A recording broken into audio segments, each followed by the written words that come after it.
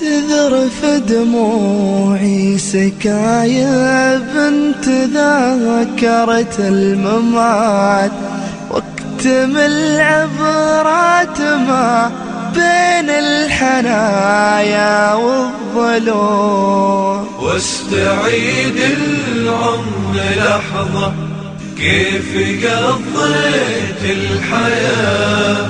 يا ترى عمري قضيته بين سجدات وخشوع.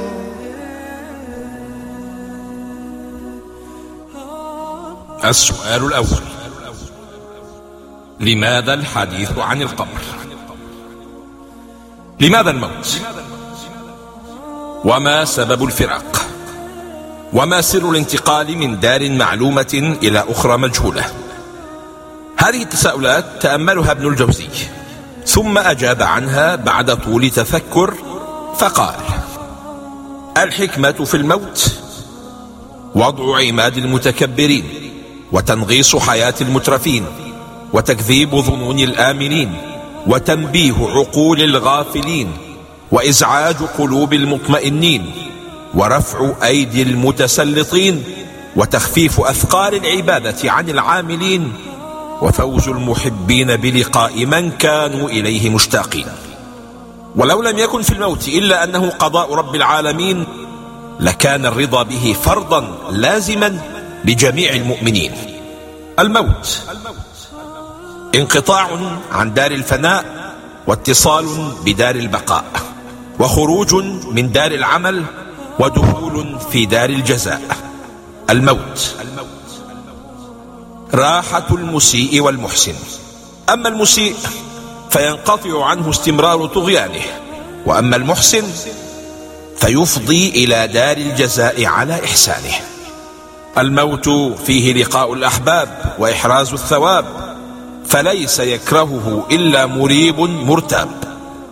الموت يشتاقه البر المطيع، لأنه يفضي إلى زلفى وحسن مآب، ويحيد منه كافر أو فاجر قد يخاف بعده سخطه وعقاب. ومن فوائد الحديث عن القبر: أولا، أول منازل الآخرة. عن هانئ مولى عثمان بن عفان رضي الله عنه قال: كان عثمان بن عفان إذا وقف على قبر يبكي حتى يبل لحيته، فقيل له: تذكر الجنة والنار ولا تبكي، وتبكي من هذا؟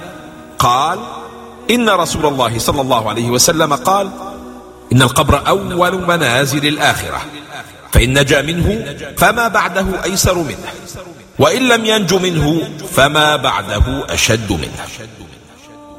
وهذا دليل على أن عذاب القبر أهون كثيرا من عذاب النار، وأن عذاب النار هو أشد العذاب. كانوا يرون القبر أول محطة أخروية، والبدايات تدل على النهايات، وتعطي المؤشرات على ما هو آت. ولذا لما خرج الحسن البصري في جنازة أخ له ومد الثوب على القبر، جاء صلة بن أشيم حتى رفع الثوب ثم قال: يا فلان، فإن تنجو منها تنجو من ذي عظيمة، وإلا فإني لا أخالك ناجيا.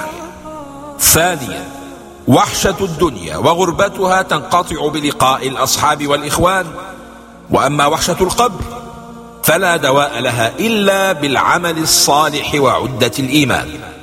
فمن تجهز اليوم آنس وحشة القبر في الغد. قال الحسن: رحم الله رجلا لم يغره كثرة ما يرى من كثرة الناس. ابن آدم، إنك تموت وحدك، وتدخل القبر وحدك، وتبعث وحدك، وتحاسب وحدك. ابن آدم، وأنت المعني وإياك يراد.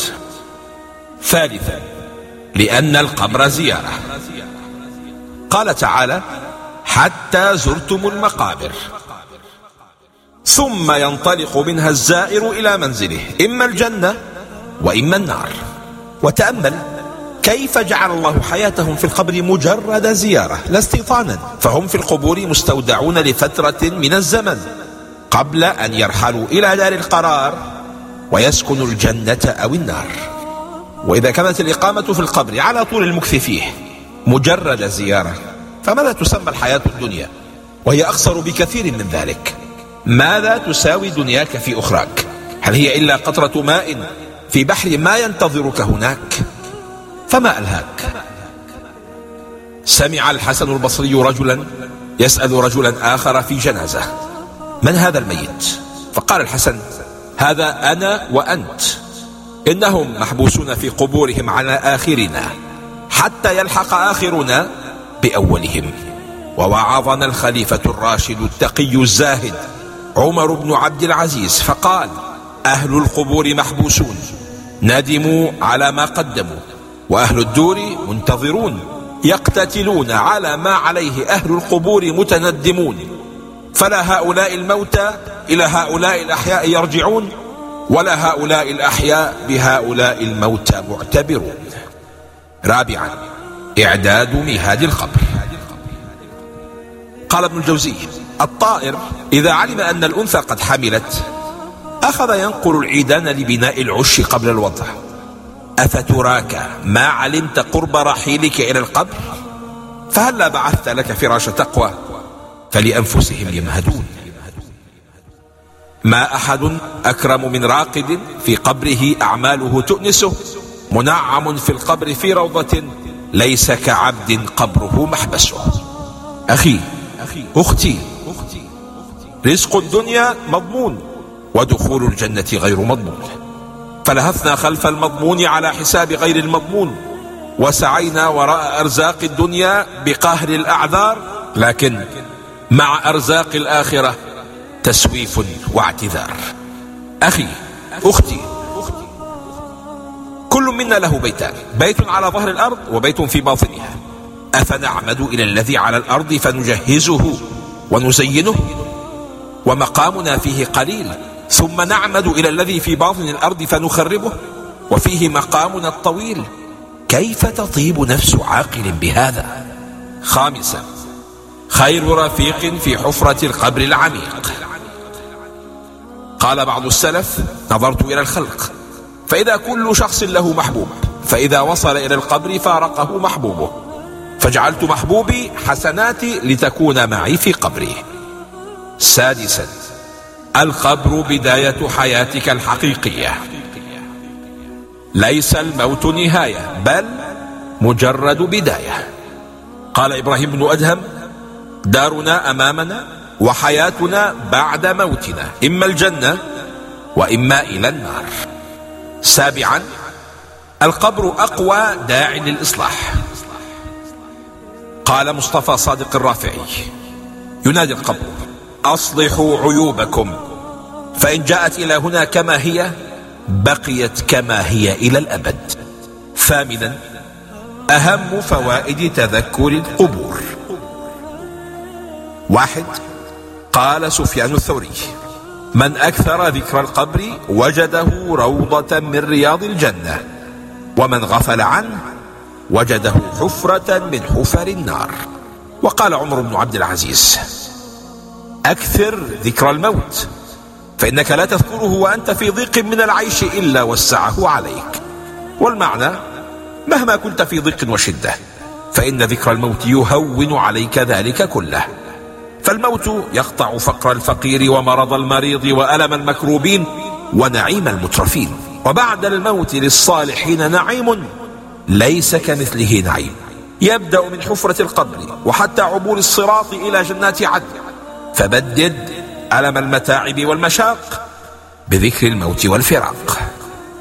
3. القبر رادع عن الظلم. قيل لعمر بن عبد العزيز: ما كان بدء إنابتك أي توبتك؟ قال: أردت ضرب غلام لي، فقال: يا عمر، اذكر ليلة صبيحتها يوم القيامة، أي ليلتك في القبر. 4. الطاعات تتفرع عن ذكر الموت والقبور، والمعاصي تتفرع من نسيانهما.